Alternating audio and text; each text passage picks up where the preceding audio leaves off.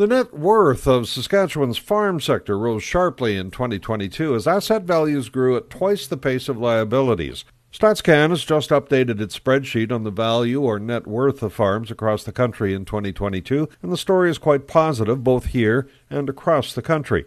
Total equity in the hands of farmers hit nearly $750 billion at year-end 14 months ago. That was 13% higher than 2021, which was the biggest increase since 1981 when the agency began collecting this data. In other words, the farm balance sheet is doing well. Ontario saw the biggest increase, and we were close behind as Saskatchewan farms saw their equity increase 15% in a single year. And this improved valuation was also evident in the ratios bankers use to assess the ability of an enterprise to service debt. This interest coverage ratio rose sharply in the year, hitting a level we hadn't seen in 5 years, and it came in the face of rising interest rates.